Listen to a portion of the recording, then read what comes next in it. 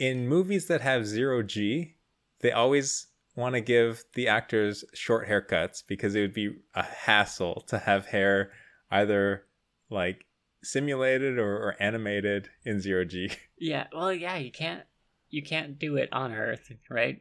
You can't really simulate real 0G.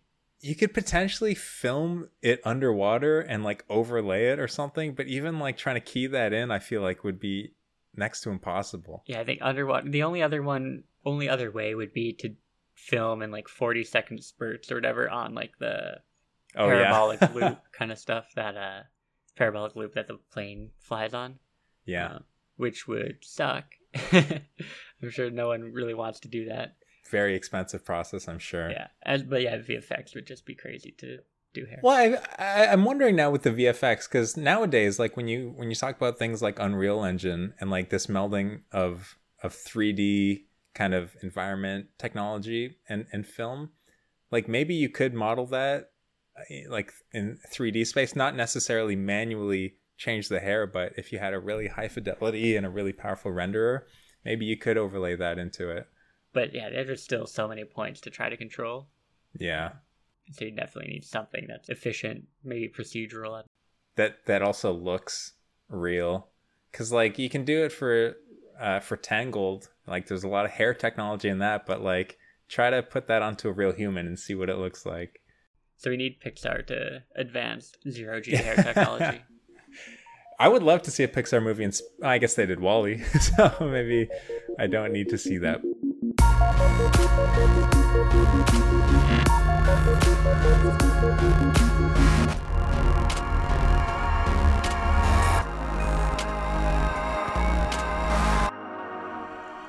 Welcome back, everyone, to Sci-Fi, a movie club for science nerds and a science club for movie nerds. I'm your host, Christopher Stern. And I'm Nathan Yim. We like to talk about all things sci-fi. Every episode, we explore a new science fiction movie and get into a discussion about the science concepts that are present in the film. Now, before we get into everything today, just want to throw a spoiler warning. We will be talking about spoilers in this episode about the movie Interstellar. And so, you should go and watch that if you haven't seen it, and come and join us when you're done. Yeah, this was a good film to kind of get back into things, because we did a bit of a hiatus. And it's actually kind of the first film, I think, that I wanted to do when we kind of started talking about Sci-Fi. It was one of the inspirations for it, so it's fun to finally, watch it, get into it. Yeah, well, I'm excited. Do you want to give us kind of a little bit of a background on Interstellar? Can do, yeah. Interstellar is a 2014 film directed by Christopher Nolan and written by both Christopher Nolan and his brother Jonathan Nolan. It stars Matthew McConaughey, Anne Hathaway, Jessica Chastain, Michael Caine, Casey Affleck, and John Lithgow. Interstellar takes place down on like a dying Earth plagued by blight and dust storms, while Cooper, played by McConaughey, is a former pilot and engineer who now farms while raising his 2 kids. After a gravitational anomaly shows up in his house, Cooper and his daughter Murph are led to NASA, where they discover the last attempt to save the human race. Cooper is recruited to go through a wormhole and find an inhabitable planet in another galaxy. He accepts, leaving his children behind. On their mission, Cooper, along with Dr. Brand, who's played by Anne Hathaway, Romilly, and Doyle, they encounter strange new worlds and the extreme forces of relativity in the race against fuel, food, and time to find the people of Earth a new home. It's funny that you mentioned fuel, food, and time, because there's a line in the movie that Brand, or Anne Hathaway, says, which is essentially like, we got to treat time as a resource because we don't have a lot of it. Well, I don't know if she adds that last part, but yeah. So, because the movie, right? Earth is essentially dying. They're saying that like the crops are gonna die out. Corn, kind of the last crop they can grow, has a blight that's coming in, and soon they won't be able to grow anymore. So, yeah, they only have a certain amount of time before, I guess, the people of Earth can no longer grow anything. And because relativity is such a huge part of this movie, time is valuable. They can't waste it. Should we talk about kind of at a high level plan A and plan B and what that means? I think so. Yeah. So in this movie, they are searching for an inhabitable planet for kind of humanity to continue. That's sort of the broad stroke of the plan. But it's kind of split up into Plan A and Plan B. So, do you remember which one was which? Yes. So essentially, Plan A is a plan where you can save the people on Earth because there's this equation called like the gravity equation that Michael Caine's character has been working on for his entire career, and then eventually Murph, who's played by Jessica Chastain as an adult, also works on. And the theory is that if this gravity equation gets solved, then they can actually launch essentially this station with Earth's humans. I don't know if they're planning on taking everyone up through the wormhole near Saturn and then to this new hospitable planet that they've discovered. Now, Plan B is that if they can't actually solve said equation, then they can start life anew on a new planet using a whole bunch of, zygotes or embryos to restart the human race and then form a colony there, essentially leaving all the humans that are on Earth to perish. Yeah, so you essentially have two forms of Earth colonization. One through kind of like this sort of seed system of having the embryos, and then the other is actually we go and build a settlement on another planet, right? Yes, and I guess we're definitely getting to spoiler territory already, but I think the interesting thing is that they kind of do both in this movie. Yeah, they say, Michael Caine, who plays Professor Brand, who's trying to solve that equation, right? For Plan A to work, it's just like, oh, it doesn't actually work. So, he was just going to go ahead and let them colonize through Plan B. But Murph, the resourceful and using the tools given to her by her dad, is able to solve that equation. And the missing piece in his equation is essentially that it requires a theory of everything, which is this reconciliation of both quantum mechanics and relativity. Currently, this is kind of the biggest question in physics today, which is the fact that we don't have a single unified theory that explains the very small and the very big all under one umbrella. You know, we know how to use relativity very practically. We know how to use quantum mechanics very practically. But for some reason, when you are speaking on these different scales, you can't use the same rules to look at them. And so I guess that's like the one thing that's missing. And the thing that they do in this movie is that they say, hey, well, there's data that we can use to solve this equation, but it's inside of a black hole. And so that's kind of why Michael Caine actually doesn't think that Plan A is feasible at all, because he's actually solved the gravity equation, but is missing that secret piece. And he doesn't think that it'll be possible to get that. Yeah, the stakes are pretty high in this film, right? You got the kind of the downfall of humanity as one. You got just the personal struggle of Cooper wanting to visit his family, and I guess Brand's personal struggle of wanting to see the person she loves again. I guess you have also just one guy who's left alone for 20 years. 23 years, yeah. I'm realizing how difficult it's going to be to talk about the different things in this movie without explaining every part of like the mission. Yeah. So let's kind of maybe walk it back. So you've said before that you've watched this now 3 times. Yep. And you've really liked it, right, this time? Really, really liked it, yeah. So what were some of the highlights for you in this watch? I think kind of everything ties up pretty well at the end, and still, I don't know, maybe I'm just a sucker for this kind of hopeful ending, and space exploration and the spirit of humankind continuing, but I felt like it all tied together nicely. I felt like it was super cool that there were real science terms and theories injected into the story as well. And then not to mention just the acting, the actual storyline and the visuals were stunning, and the music. There was nothing really not to love, I think. And speaking of love, I think it was neat that this movie really blended together love and science, which are, I guess, in some ways, in our everyday life, people think of, emotion and logic as separate things. And this movie kind of works to bring them together into one. Right. It's like, yeah, they have that conversation about following love and following your heart isn't objective. Right. One scene where they're like, do we go to Edmund's planet or do we go to Mans? Like, well, Mans has more promising data, whereas you're just in love with Edmonds and want to see him again. And so you're not being objective, right? It's more of an emotional thing. But yeah, at the same time, love is kind of maybe what drives us and can help us push us forward, right? Yeah, no, exactly. And I will say, like, I thought that the line that Anne Hathaway says as well, like, love is the thing that can transcend time and space, is cheesy. And I thought, it didn't sound necessarily too literal, but thinking of it from like a storytelling perspective and from a character perspective, I thought, it works well.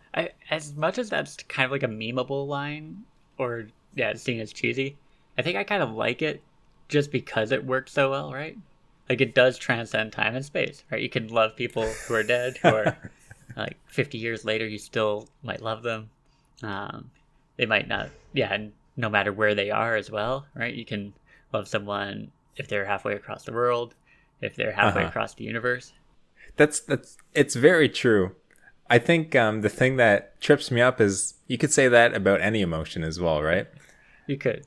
It's a hate transcends time and space, or fear, but like I get it, and like it works well in the movie in the context. Yeah, no, definitely. I like what you said about enjoying kind of the optimistic sci-fi element of it, even though it starts on this kind of post-apocalyptic in Earth, I guess, or Earth is dying. At the same time, it is very hopeful and kind of showing us, no, we can still like look forward and progress as a species. Which sometimes maybe it's just now what we see. Sci-fi doesn't necessarily have a lot of that, or maybe it does. I'm just not watching the right movies. Yeah, I think there has been a trend over the last a while. I don't know if it's years or decades worth, but of this move from, the Jetsons future being very bright, very optimistic in science fiction, to this type of dystopian type future that you'd expect when you start delving into kind of cyberpunk science fiction, or anything where robots are taking over the world or aliens are going to come and kill everyone. Yeah, things tend to be like a lot bleaker in some respects. Yeah. I also liked how they started this movie kind of like documentary style, almost like Band of Brothers, where it's talking, or you're seeing an interview with elderly people talking about the past. And it's kind of like, well, so that there's, I guess, the story that's being told happened somewhat in the past, and that is an event that already happened and people lived through it, but you don't really have any context of who these people are or why they're giving this interview until the very end, when you go to the museum of Cooper's old house in the space station and you see these interviewers or interviews on screens placed around the house. Yeah, they work it very well into the story, like that, where it has it comes back and like, oh, it actually makes sense why they're doing this interview stuff, and also just works in the moment. I think it's cool how they film them. I think they talk to actual Dust Bowl, or people who lived during the Dust Bowl, which I think was like a time maybe in the 30s or so, when there were some like massive droughts, and so like they're kind of actually recounting their childhoods. Wow. Yeah, lots of dust everywhere. And so, they kind of use that real life experience and lived experience of people to explain the future that could be coming. That's awesome. I had no idea that those were real testimonials, because I thought it was super well written as well, I guess, is what I was thinking. I was like, oh man, like, oh, we placed the bowls upside down when we stored them, because otherwise, like, the dust... I thought that was amazing. And the fact that, is real people just makes it that much better. Yeah.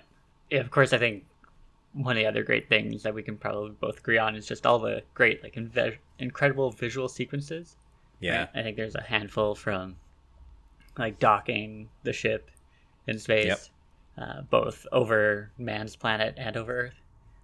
Going through the wormhole for the first time, like that is just incredibly like trippy and mind blowing, and just looks amazing. Then the Tesseract and everything. Like, I think that's what makes the movie so enthralling, right? You have something that is incredible to watch and see, and you get to see that kind of visual story and sometimes paired with the music and the sound. There's some like quiet moments in space. They use a lot of like very quiet sound, so it's like as if you're actually in the vacuum, where you really only hear sort of ambient stuff within the ship. To show that like the quietness of the vacuum of space. There is a particular scene where something explodes in space, and you see the scene unfold from outer space. There's no sound, and it's done so well. But it's also kind of cool then to see Cooper, who brings sort of the sounds of Earth on with him. And I think there's just one moment you hear the crickets and like the nighttime, and then the rain. And then they have some like thunder that Romilly is listening to because Cooper gives him his music to just be like, oh yeah, this will comfort you. Oh, I didn't even notice that. Yeah, you get like some thunder as they kind of show the Endurance going past Saturn, and it's just it's cool. Nice. It was like, you really that is very cool. You did yourself. There's another aspect of this movie that I guess I always just kind of gloss over and don't think too much about, which is like the long nap. And it's their version of almost like cryo sleep, where they go down and they can not use as many resources for these long haul trips. What did you think of that? Did it feel different as how it was presented in this movie as to others, or? I don't know. I think it seemed fairly standard. Maybe the way they did it was somewhat different, right, in terms of how they visualize it. But I don't know. Did you have any thoughts on that part in particular?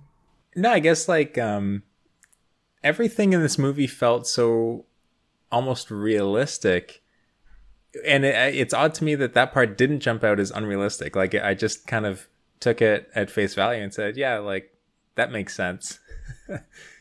Maybe because we've seen it so much that's kind of like, okay, yeah, we don't need to hear what it is that they're doing. And I don't know if we actually have any way to do that or have speculated how that would happen yet. But but thought that was a cool, also a cool way to not have to write in 2 years worth of waiting when they're getting to Saturn. Exactly. One other theme I would say that I thought was very strong, maybe not very strong, pretty strong in this movie, is relativity in many senses. There's the sense of time being relative, and obviously with, the time on Earth versus the time on the ship versus the time on the planet. Everything is kind of relative to each other. Even they make reference to Coop and his daughter's age difference. So like how old they are relative to each other. But also even just how motion is relative, right? Like how many times does it show like a ship docking on another ship? And that when you're moving at the same velocity, really it's almost like you're not moving at all and so, the famous scene where he's docking on the spinning ship as it's out of control, he gets into the frame of reference relative to the ship that's like unmoving and then is able to dock. And so I think just this whole concept of relativity permeates almost like every different aspect of this movie, which I don't know if it's intentional or if I'm just, grabbing at straws here, but no, I like it. I think maybe it's because of that some of that stuff's so memorable, right? Like you can picture, and people have parodied that sort of like, ship spinning, and you see it becomes sort of stationary in relative to the spinning ship because they're both in the same frame of reference. But such amazing work with like the practical effects that they had and the visual effects as well. So did they actually spin something and film it for that? Because it looked real, and the shadows and lighting all looked real as well. Yeah, so I think they used like giant LED screens. There were some to do kind of like the space visuals behind the ships, and they had modeled ships that they would film against that backdrop. And so chances are my guess would be that the ship was probably stationary and it's just the screen spinning, and it's bright enough that it can cast the light that it needs to onto the ship. But yeah, like you see that stuff, and because it's all integrated so well, right? The light flashing on the ship, with how it's like how the ship is spinning and where the sun and light is coming from, it just makes it feel like you're right there with it. Yeah, man. When they first initiate the artificial gravity by spinning the Endurance, is that right?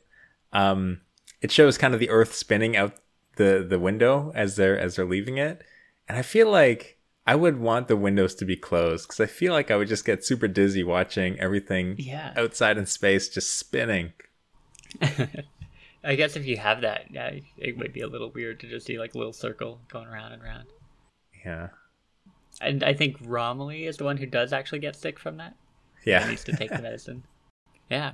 I have a fun fact for you. Okay, let's hear it. Did you know that this film was originally going to be directed by Steven Spielberg? No, I didn't. Yeah, so Kip Thorne, the physicist who is connected to this, was kind of, I guess, had an idea for a film or kind of wanted to do something that's rooted in science. And I guess had some meetings with people, and Steven Spielberg and kind of some of his people were tied to the film. And they hired Jonathan Nolan to write this movie. And that went through some like up and downs, where I think there were some delays due to the writer's strike, because this was like all the way back in like 2004 to 2008. And then finally he like got a third draft out, but then had to go work on like The Dark Knight Rises. So Spielberg eventually kind of dropped out of the film. And then that's when they kind of were able to talk to Christopher Nolan and Emma Thomas. Wow. And yeah, that's how Christopher Nolan kind of hopped on and I think kind of brought it to the finish line. But. So do we have any indication of what the film might have looked like if it were directed by Spielberg? Just a bunch of ETs running around or what? I think partially. I think they might have had aliens at one point on Dr. Mann's planet, I think it was. There'd be aliens. Either that or there were Russians. It might have been like some sort of space race kind of thing where Russians were there at one point. But I don't know. I think some of the changes that kind of Nolan probably put in with Dr. Mann and kind of the symbolism of like man being maybe like the evil force on that planet like really worked well. Didn't even think of that. Yeah. Well, it's funny because like earlier in the film, Brand talks about like one of the things that she finds so interesting is that like it's a man versus nature kind of thing, or human versus nature type voyage. Whereas like, oh, you don't call nature evil, right? Like you don't call a lion evil for killing the antelope. You just sort of say, oh yeah, that's just it needs to do that. But then, yeah, man on this planet, Dr. Mann is just all alone, and he's like, and maybe it is sort of like, is he evil for wanting people to come rescue him, that he couldn't bear to be alone? And so, yeah, he did what he could to survive and get people to kind of come to him. So I loved that entire arc as well. How he faked the data, sent out the message to come get rescued, just to go and try to steal a ship. Like, also because they set it up right from the start where they're talking about these 12, the bravest among us, who went out to these planets on one-way journeys. And man, who's supposed to be the captain or the bravest of them all, is the one who ends up, betraying our protagonists. Yeah. So maybe you could help me here, because this was one part I was a bit confused by, which is like, why did he actually have to betray Cooper and try to, I guess, incapacitate him? My understanding is essentially that he just wanted a ship. Like, he just had to do everything in his power to get a ship. And so I guess by trying to kill Cooper, he makes that easier because Cooper probably wouldn't let him just take a ship. That's my guess. So he just didn't feel confident, I guess, in being able to create a mutiny of sorts. Yeah, because he also pulls Cooper's like communication thing off of his helmet, which Cooper could have also used to talk to TARS or like the other robots to try to, I guess, commandeer the ship. Or I guess, or yeah, once he finds out that it's not real, that like there's no surface, that they can't live on this planet, then yeah, as he just sort of, he knows that Cooper will be mad and will kind of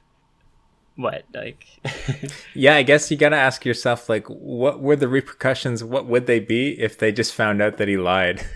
Like, they're not gonna just leave him there, you know? Well, maybe they would. Or yeah, maybe they wouldn't have enough resources to also bring him back, so You'd think they'd have enough resources to just bring him and then go to Edmund's planet or something. But yeah, that's a good point. but yeah, it still makes for an incredible sequence, right? Because yeah, I think I only thought about it this time as I was watching, but during my first experience, right, I was just like so enthralled with everything. It's like, okay, this doesn't even matter. It just looks beautiful. The part where he cracks Coop's helmet and he's walking away from him as Coop is like gasping for air, I thought that was just brilliant, because it really shows that this character, he's not necessarily like, he's not acting out of pure malice, you know? He's doing it for survival, and he knows that he's a coward and he's sorry. And the line, he says something like, "You're not alone, like, just listen to my voice, like, do you see your family?" Like, it's so creepy, and I think well done.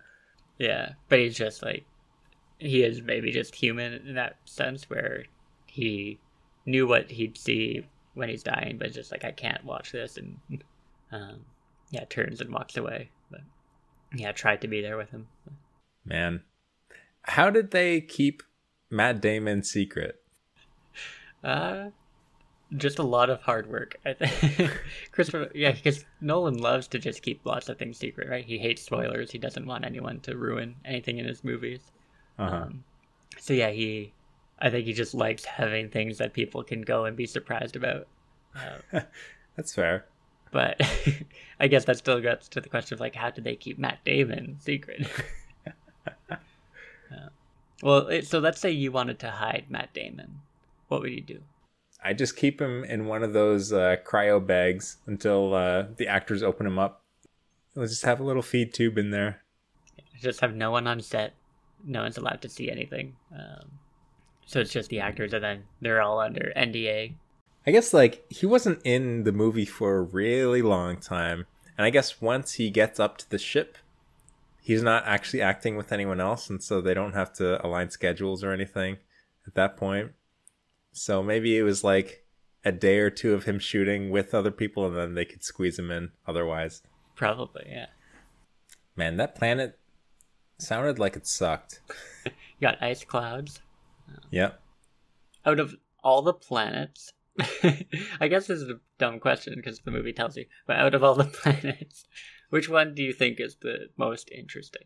Well, most interesting is an interesting twist, because I love, like, the water planet. Just like the thought of an entire planet covered in knee-deep water just sounds so rad and so scary. Like, you don't know what could be living under that foot of water. And then the fact that there's these huge waves from, like, again, probably the tidal forces of a gargantua is just like something I've never seen before in anything. Like, monstrous waves, like 100 stories high or whatever. So I think that planet is really interesting.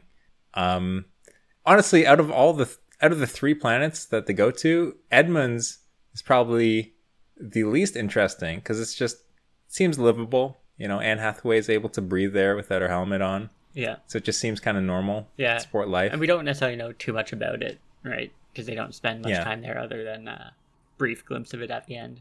Do we know how Edmunds died? Like, was it just like an earthquake or something? I don't know. Could have been, maybe it was like not enough resources or something. Yeah, because I guess it's been 30 years since they would have left. Because I think like they sent people out 10 years before Cooper leaves, right? Right. Or something, and then then they do the 20-year stint on the one planet. True. So yeah, it could just be a time thing where 30 years, it couldn't last that long. Oh, that's true. So when they get to Man, he's been on the planet for a long time in sleep mode. It's crazy. Yeah, Miller, and the fact that with the time relativity stuff on the water planet, the fact that Miller had died like 5 minutes before they got there, essentially, just blows my mind. Yeah. Once you get into relativity, there's a lot of cool things. And when we talk about like the black hole, there's a lot of cool stuff there too, like falling into one and what that looks like. Oh, so yeah. I'm excited. Yeah, do you want to talk about some science? Yeah, let's do it. I mean, it's funny because Interstellar is such like a scientifically accurate film in many respects. Feels like whenever we just talk about the movie, we're talking about the science anyway. That's true. It's just so driven and baked into the structure of the film. But yeah, maybe we could start with something fun, like Murphy's Law. Oh yeah, tell us about Murphy's Law, because there's a line in this where Murph is like, "Dad, why'd you and Mom name me after something bad like Murphy's Law?" And then Coop goes on to explain that Murphy's Law is originally stated as like whatever can happen will happen, with a little bit extra of like if we do enough trials. It was a scientist who is talking about his experiments, and yeah, whatever can happen will happen in the experiment, provided you kind of do it enough times. See it. It's sort of connected to the law of large numbers, right? Which, in law of large numbers, any outrageous event that is statistically possible will happen if you allow that event to happen enough times. So this is like if you had 100 monkeys or chimps in a room on typewriters just smashing keys. So assuming that the key smashing is random, given enough time, they will eventually produce all of the works of William Shakespeare. Correct. Yeah, I mean, that's basically it, right? Infinity goes on for so long that... and yeah, I guess it's kind of a hypothetical because you won't obviously see every event happen. You can't do that many trials in your experiments necessarily. And maybe, yeah, I think if you think of it as an individual, it's not like whatever can happen to a person will happen to them. Because obviously there's just so much and you don't have an infinite amount of time for things to happen. So maybe there's a bit of misinterpretation when you say that. But yeah, how did that come to be? Because now when people talk about Murphy's Law, they talk about it similar to how Murph in this film thinks of it or interprets it, which is, if there's anything bad that's going to happen to me, it will happen. I think so. That I think started with on fishing vessels, and it was just sort of this kind of quote law unquote of law of the sea, whereas like anything that can go wrong on the sea will go wrong, just because it's maybe such a dangerous thing, so you have to be prepared. Exactly. Yeah, wanted to make sure that you had a contingency for everything. Right. So I think that kind of moved its way into the colloquialism, and connected itself to Murphy's Law, which it's a subset of Murphy's Law, right? Yeah. Could say that. Yeah, and also everything that can go right will happen if you do enough trials. But yeah, it's a great way, I think, to kind of start a character, right? They're sort of named after this thing that could be, in some respects, optimistic, right? Yeah, no, absolutely. And I guess it has a little more meaning as you go into the film a little bit further. You find, there's these infinite, I guess, realms or infinite possibilities that Coop is able to see in physical space and infinite points in time, maybe I should say. And he's able to make stuff happen because he has access to that infinity. So it feels somewhat connected to the ending of the film. Right. Yeah, we didn't really even talk about the ending and yeah, like the Tesseract he's in and 5-dimensional kind of beings that put him into this space where he can move through time. But yeah, that's something crazy we could get to. But maybe I feel like we haven't really built the foundation to get there just yet. All right, so we'll start with arithmetic. We'll get to calculus in about 7 hours. Cool. So aside from Murphy's Law, I think like the big glaring science topic in this movie is black holes. We could potentially talk about wormholes, but we already talked about wormholes in our Event Horizon episode. There's some other stuff as well, like the cryo sleep thing, which I think we also talked about in another episode. I think maybe in like maybe aging. Yes. Yeah, and immortality? We talked about some cryo sleep stuff. Yes. Oh, this is the Zardos episode. Yeah. But black holes, the singularity or a black singularity. holes, yes, a singularity. At least like that's how we model it. Because to be honest, we don't know what is within that event horizon. Right, and that's yeah, the whole thing about this movie is because to figure out Plan A and make Plan A work, they need to observe a singularity, which you can't do outside of the event horizon. So to get the data they need, they would actually have to go into the black hole, observe the black hole from the inside to be able to get the data they need to help solve their equation. Yep. And we should maybe talk about, what is a black hole and what is an event horizon? So to step back a bit, a black hole is really, it's really massive. So it's really heavy. There's a lot of mass. And when you have this collection of mass that's so great, the gravitational force from all the matter within it, pulls inwards.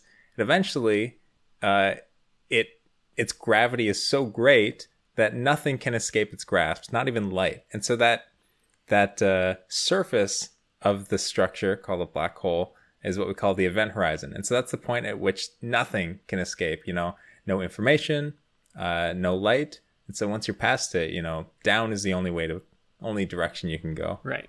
And black holes, they're created from collapsing stars. Is that correct? Stellar black holes are. And that's when essentially the way that a star retains its size is you have fusion going on the inside, which exerts this massive outwards pressure, but they're also so massive, so the gravity is pulling inwards. And so you have this equilibrium of forces which keep it in place. But, as you run out of fuel on the inside, I should say, of a star, or that fusion process slows down, then you get less outwards pressure, and eventually the gravity takes over and kind of pulls everything to the center, and that's when you get a black hole. Or I guess that's when you get a supernova, and then what remains is this like sometimes a black hole, sometimes a neutron star. Okay, but there are other black holes that aren't stellar black holes, correct? I believe so. So there's this thing called a primordial black hole, which is the idea that at the start of the universe there could have been these black holes that are created. I don't know too much more about them. There's one theory that potentially dark matter, which is this matter that makes up like 80% of the gravitational force in our galaxy, is what holds galaxies together, and we can't see it. It doesn't interact in any way with light, and so we're still looking for what that is. So one of the theories is that, hey, maybe this is just many, many, many primordial black holes that are just floating around space because, they would have this gravitational force, they'd have mass, but we wouldn't be able to see them. But there's a bunch of reasons why we don't think that that's actually the reason. But aside from that, there's another type of black hole, which is very common, which is the supermassive black hole. And so these things are in the center of every galaxy, and they're massive. And when I say massive, when you think of how heavy the sun is, which is like, makes up, 98% of the mass in our solar system, these things are like billions of times more massive than our sun. Like, they're huge, and they have diameters that are many times wider than our entire solar system. And so these things are these massive structures. But the interesting thing is that despite these things being in the middle of every galaxy, instead of, when you think of like our solar system or an atom, you think of the nucleus containing most of the mass and everything kind of rotating around that nucleus or revolving around it. But with the supermassive black hole, it's not like 90% or 99% of the mass in our galaxy. It's very low. It's like 0 point something like percent. And so it's not that everything is revolving around the supermassive black hole because of its gravity holding it in the center. It just happens to be there, and we don't really know right now where they come from or how they come to be or why every galaxy has one. So I think there's still a lot of research going into what makes a supermassive black hole, but these things are some of the craziest forces of nature that exist in our universe. That'd be very interesting to see if we can find out why that, like what it is that causes these supermassive black holes and why they're in the middle of the galaxy. Yeah, and I wonder if the answer to, what is dark matter would help answer that question in any way. Or maybe it ends up just being kind of a simple mathematical or physics principles of matter collecting in the middle, or I don't know. But it's very interesting. Yeah. And so, has anyone ever seen a black hole? Yes, actually, we have recently seen. And when you say seen, I guess there's a couple of different ways that you could talk about seeing a black hole. I think a couple of years ago we turned on this detector called LIGO, and essentially what this is it's sensing gravitational waves. And a gravitational wave is this super, super, super minuscule disruption or wave that travels through space-time. And when we have these huge detectors, like kilometers long, you can measure kind of a difference in space-time measured between them to like a very, very precise amount. And that's kind of how we recognize them. But anyways, the gravitational waves that we have recently started seeing are typically from a merger of like two black holes, for example. And so we've seen them to exist in that sense of black hole mergers. And then even more recently, we've actually photographed a black hole. And when we say photographed a black hole, it's really, the light that you're collecting is the light that is, I guess, is getting lensed around the black hole, because you can't actually see a black hole with light itself, because, like we said, light doesn't escape a black hole or once it's past the event horizon. And so we've seen that. I think we might see its secretion disk as well in this image, but I'm not 100% sure. Essentially, what a secretion disk is just the matter that's spinning around a black hole, that's being tossed into this vortex of collapsing matter that's being pulled in. Right. Yeah, like I know. So this movie at the time was pretty much, I'm not sure if it still is or if they produced some more renders of it, but at the time was essentially like one of the most detailed images of the black hole that we've ever modeled. And it was, I think, something that actually surprised Kip Thorne, the physicist. When he saw it, he's like, he didn't realize what he was going to see. He had a picture in his mind, and then he saw, oh, wait, no, that makes like perfect sense. Yeah. Because as you said, like you kind of have that black mass in the center where no light can escape. But yeah, you have that lensing because the black hole is so heavy. The light from behind it, all the stars coming that shine behind it, are being bent around the black hole and kind of coming in so we can see it on the other side. So we're actually kind of seeing around it in this crazy shape. And then, yeah, I think you mentioned the accretion disk, right? Oh, say like you said secretion, but I think it's called yeah, my bad. So the accretion disk kind of orbits. Disk. Yeah, it orbits around, and it's kind of made of like the form. It's formed by stars breaking apart and falling into it. And yeah, as you said, that matter that's shredded orbits around. And yeah, it's one where like this image matched what the photograph that I think was taken that we saw. Like you could actually see the shape, and it looked very similar to what we saw in Interstellar, if only blurrier in the photograph. Yeah, still super cool though. We also see when we look for supermassive black holes in the center of galaxies, we can actually just stare at that spot, and we'll see over time stars whipping around them, like being flung out in ellipticals as they orbit this invisible spot that we can't actually see ourselves. Are they like being whipped out like a slingshot, or is it more that they're just spinning around very quickly? I think a little bit of both, as in like there's some that come very close to the black hole, so you see them move very quickly when they're right around it, and then they get flung out, but then eventually they're brought back and they continue doing that. Right. And so yeah, black holes, they're this singularity that's supermassive. You can't go over the event horizon and then come back, because once you kind of go in, nothing can escape. As you said, no information. I guess there's Hawking radiation that gets emitted from a black hole, which is something a little different. I don't know too much about it, but... Dude, this gets crazy. So Hawking, essentially, when black holes were first theorized, it was thought that they only grew and they only ate matter, that nothing could escape because the gravitational force was so strong that they would only continue to grow forever into eternity. But what Stephen Hawking found out is that there's this process of shrinking or evaporating that black holes go through via this process called Hawking radiation. And so essentially what happens is near the outer surface of the event horizon, all the time in our universe, there's matter that's being created, a particle and an antiparticle, and then they reform into just pure energy, and they just pop in and out of existence.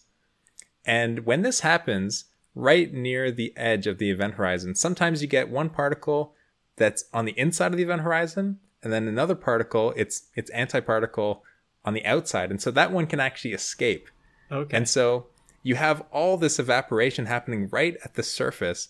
And so over time, and this is a process that takes like a Google number of years. It's like one with like 100 zeros behind it. Like it's a very, very long process for this to happen. And so these are the last things that are going to happen in our universe, or so we think, which is the evaporation of these black holes over eons and eons. But essentially over time, given enough time, law of large numbers, there will be eventually a point where all the black holes have evaporated. What's crazy about this process as well is that as it gets smaller, the process actually speeds up. And so it gets smaller and smaller and smaller until it goes so fast that it explodes in this beautiful, crazy display of high energy and light.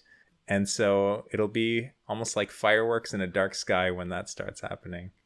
So Hawking radiation, I guess as it shrinks and stuff, it's not like when it explodes, everything that's ever sucked up is released, right? Like Hawking radiation, is that the stuff that it's already eaten, I guess, sort of like being destroyed and then emitted in some other way? Yes, in a way which poses some problems as well, because there's this thing called the conservation of information, which is essentially saying that all information, when you think of information as defined as like the structure of atoms, or how matter or anything is arranged, that is conserved throughout any process. So even though you might burn a piece of paper, for example, if you have all the information about that system already, like the arrangement of the atoms, the temperature, all the flaming bits or pieces and whatever, theoretically you could reconstruct that piece of paper because you have all the information, right? But the problem is that with a black hole, what happens to something as it falls into the black hole and then it gets dissipated as Hawking radiation? Is that information truly preserved, or has it been completely kind of obfuscated from any observer? And so that's kind of this problem that I don't think is actually resolved at this point. But it's one of those illustrations of why black holes are so interesting and so weird, because it's almost like it's like a glitch in our universe. It's something that shouldn't exist. It's like you've divided by zero in space-time. It's unreal. And you talked about falling into a black hole as well. And let me tell you what it would look like for an outside observer to watch something go into a black hole. Because you never actually see any light from beyond the event horizon, if I were to watch, for example, you fall into a black hole, it would look like you're approaching the event horizon and you would essentially just freeze on the surface. And I would never see you actually fall into the black hole. And then over time, your image would fade and you would be redshifted because the light, the photons and the waves would be stretched out essentially to look more like on the radio side or the long wavelength side, until you essentially would fade to nothing. But when I say nothing, it's really asymptotic. So it approaches complete fading, but there'd be a point where photons are being sent every million years, and it'd be so far apart that you would be essentially invisible. But from that point of view, there's information that's on the surface, all around the surface of the black hole. And so maybe it is preserved in that sense. Yeah, it's interesting. I have like that exact same description. Like we're on the same wavelength because I have that exact same description of what it looks like if you're looking from an outside observer. Yeah. But conversely, I guess if you're the person falling in, it's interesting what you see, right? Because if you're the one falling, you pretty much just fall toward the horizon and kind of go through it. Any signals coming in, you can still see because they're just following you down. And so kind of like how it's shown in the film, you end up falling down through into the into the black hole, your field of vision kind of shrinks, I guess, as you're falling into that into the hole, and it just you just do that forever, I guess. And also, well, we mentioned this a little bit before when we were chatting, but in terms of relativity and how time is perceived, as you go deeper into that black hole, it really looks as though the rest of the universe is on fast forward, and that you essentially will see the end of time, just all of time just pass by as you approach that singularity. Yeah, if you were left there kind of forever. Now, there's this other interesting aspect of black holes where I think it's called the outflying singularity and the infalling singularity, right? So as you go in, you're kind of falling down through it, and there's stuff that's fallen in there before you, right? So I think because of kind of relativity and time, you could kind of fall and catch up to it, and then it's just sort of this almost bulk of stuff that's all piling in, right? And you're kind of catching up into it based off how fast you're falling. And then there's stuff that's coming in on top of you, right? And so that stuff could potentially like catch up to you from above. And yeah, so you get like these kind of two singularities above and below, where there's stuff that has come in before and after you that sandwiches, that's terrifying. Sandwiches you on either side. And that's actually in the movie, you see kind of just like space dust that kind of hits the ship and everything. Oh yeah. Yeah, so that's that outflying singularity. That's the stuff that came in before. I see. Cooper's kind of caught up to. Yeah, that is really interesting. There's I feel like there's a different ways to fall into a singularity as well, or fall into a black hole. I know, for example, when we talk about like what are the features of a black hole to an outside observer, there's really just the mass is all you can really tell about a black hole, and its spin. I think there's really nothing else, but the spin is super important, because when we talk about, for example, stellar black holes, which are black holes that are formed from stars that have died, they still have to obey the conservation of angular momentum, which is the same reason why, when you have speed skaters, or sorry, not speed skaters, figure skaters, and they pull their arms in while they spin faster versus when they pull their arms out. And so when you have this star that it's massive in diameter come down, same mass essentially, but into a much smaller volume, then it ends up spinning much, much faster. And they can spin like 1 million times a second or something crazy like that, like super, super fast. And so it's, I believe what happens is it actually kind of, it pulls space-time along kind of behind it in this almost vortex or like a torus shape. And so as you're falling in, you can start kind of falling around and spinning down into the black hole instead of just falling kind of directly, as you would imagine, maybe falling onto the Earth from like from a plane. Right. You'd instead kind of be wrapped around over and over. So yeah, it's kind of like you get into its orbit and end up like spiraling around like you're in a whirlpool or something. Exactly like a whirlpool. And the weird thing when you're trying to visualize this also is that if you think of the singularity as an undefined, as a point in space, you can't rotate a point, like you can transform a line, you can transform a plane, but you can't spin a point. And so how does this point of mass actually have spin to it? And so some people will call the singularity instead of ringularity, where it's essentially like a ring that's spinning, which kind of dictates the position or its orientation, I should say. Right. And does the spin affect how volatile like a black hole might be, or how aggressive or something? I know there's stuff called like a gentle black hole, or... Yeah, I'm not sure. So I know that they use the term gentle black hole in the movie as well, talking about how essentially you could pass the event horizon safely. And I think the gentleness is, and this is kind of going off the cuff, but I think the gentleness is more a factor of how large the black hole is. For example, for really, really huge black holes, the event horizon could be pretty far out from the center. And so you could pass it without even knowing. Like it could just feel like regular space. And then you would find out as you tried to leave that you wouldn't be able to, which would be kind of frightening, I think.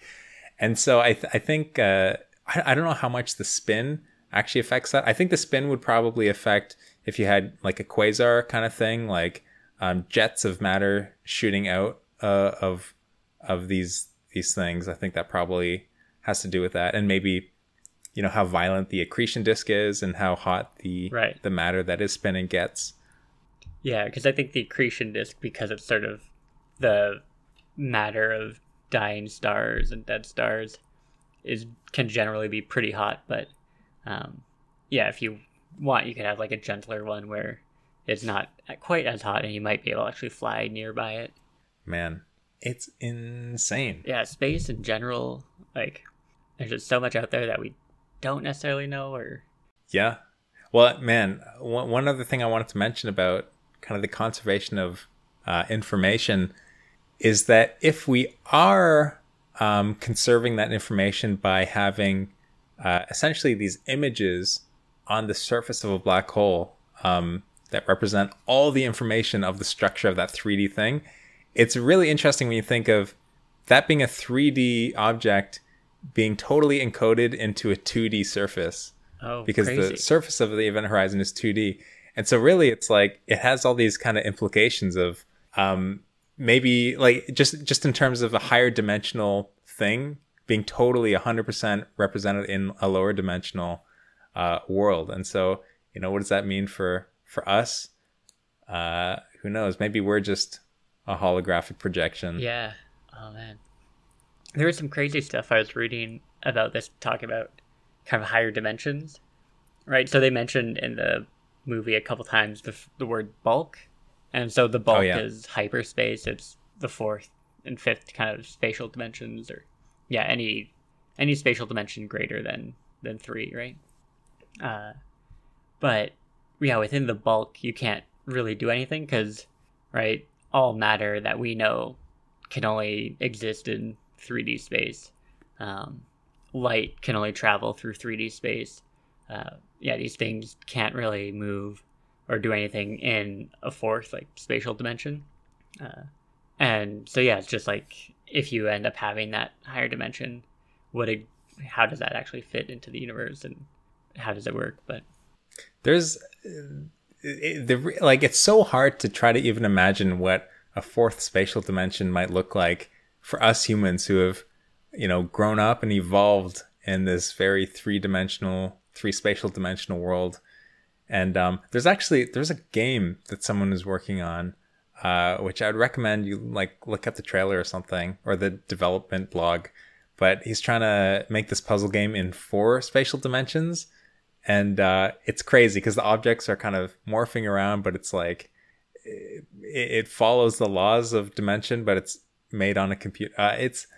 It's cool. I'd say that. That's a one-up of the kind of 2D game where the character learns about 3-dimensional space and then he can rotate his world. Oh, yeah. Man, black holes, though. Insane. Just forces of nature. And we still...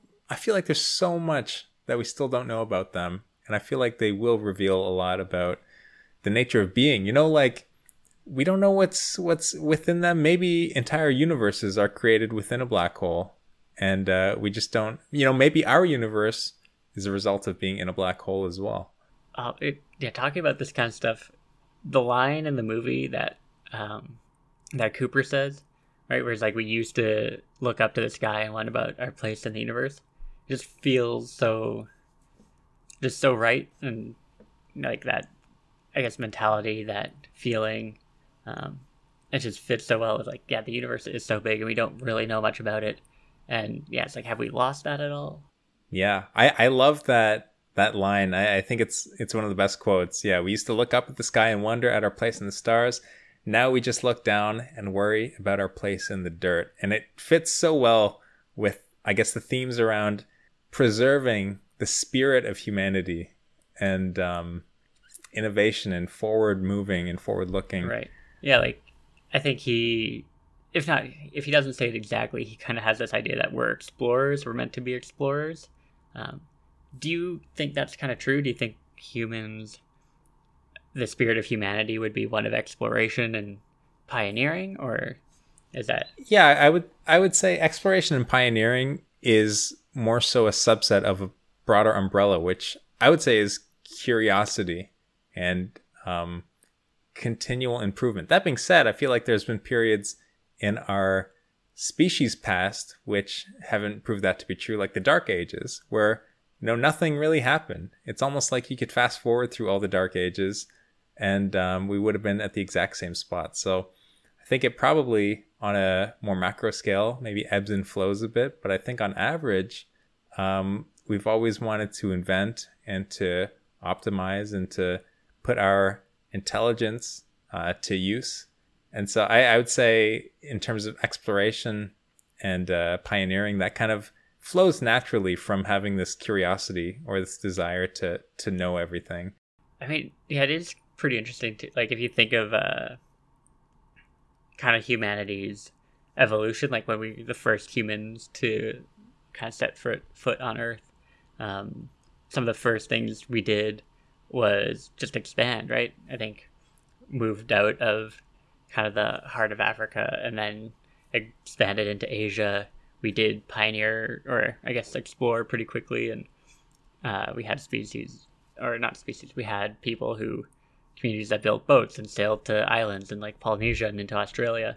And that happened like very early on in humanity's existence, right? And we just kind of covered most of the world as much as we could pretty quickly. I think the darker side of that is about whether that's actually beneficial for our species long term. Because I think, we've seen that run a little out of control. We have the world is getting overpopulated a little bit. We have kind of some technologies or industries in place, which, we've been living off of the fruits of those industries for a long time. But I think the side effects are catching up to us as a species. And so, is that sustainable? Like, it is optimistic in a sense, and definitely that's how Cooper sees it. But, maybe in reality, maybe we do have to tone it down a bit and just go into sustain mode. Yeah, like, so, again, I think the writing of this film, the quotes are just, you can pull them out for everything we're talking about. Like, so yeah. That whole thing, talking about the excess of the 20th century and 6 billion people, now 7 billion, every last one of them trying to have it all. Like, that's kind of exactly what you're saying. Like, are we kind of pushing ourselves too far? And that's what's going to get us into potential sort of end of the world scenario where it feels like it's not the big nuclear war or anything, but to take another quote from a poem, it might end not with a bang, but with a whimper, right? Like, it's sort of this slow suffocation, starving that might be happening. Yeah, which I guess it applies to both Earth in this hypothetical future scenario of, climate change and blight, but also of our universe in total. Like, we talked a little bit about the era of black holes and them evaporating after years and years and years and years. And also kind of hand in hand with that, I think, is the eventual heat death of the universe, where entropy kind of continues to increase and disorder in the universe increases until it's all just homogeneous, I guess, and random, just energy floating around. And that, there's nothing glorious about that ending. It is very silent. It is like a whimper. But maybe it'll be more fun to possibly end this, instead of talking about the end of the world and the universe, talk about the end of the movie. And again, yes, focus on that like hopeful aspect, because yeah, I guess so. In the end, Cooper realizes that humanity, I guess, becomes, would it be multi-dimensional or higher dimensional beings? Yeah, like 5-dimensional. So I assume they discovered a new dimension. Whether that is related to love, or that I wasn't clear about, if their dimension was just a new spatial dimension or something, or if there was a literal connection to love. Yeah, I think it's like they learned to harness like a 4th spatial dimension. So it's like using love, the love of humanity and love of like the people.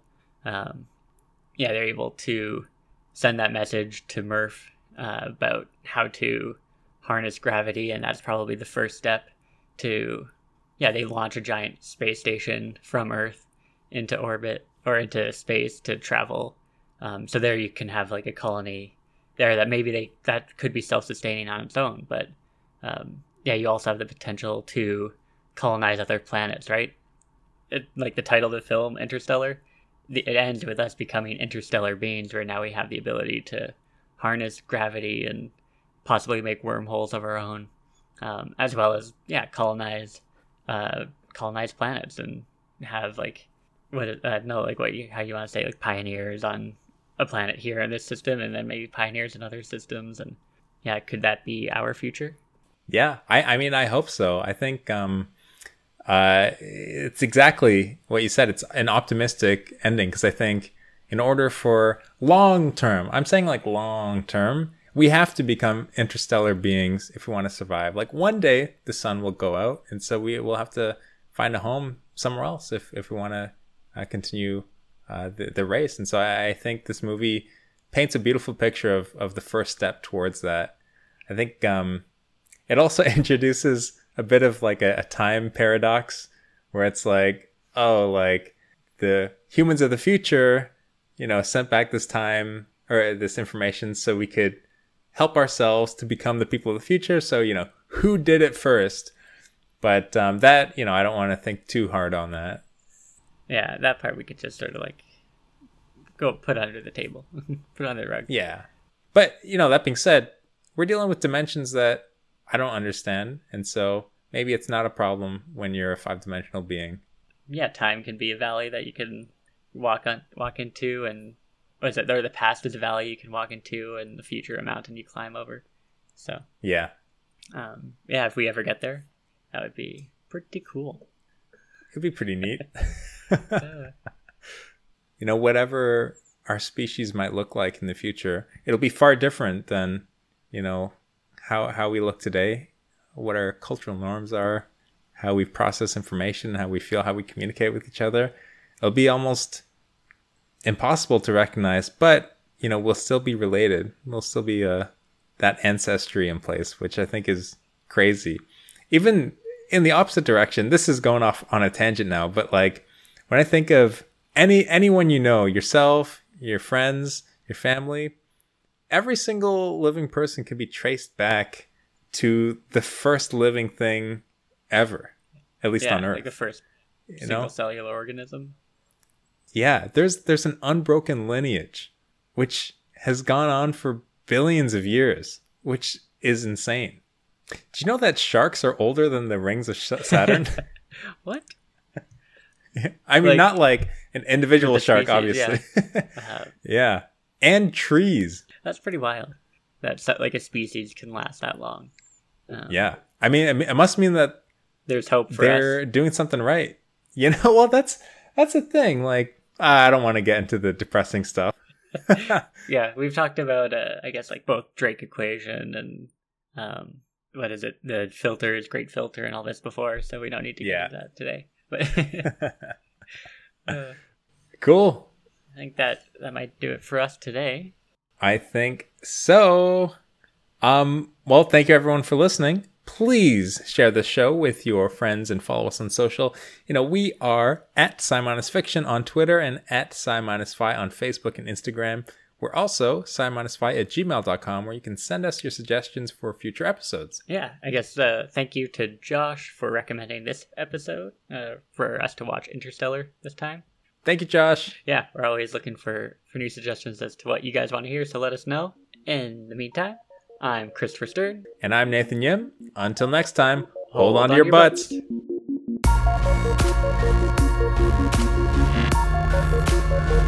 Butts.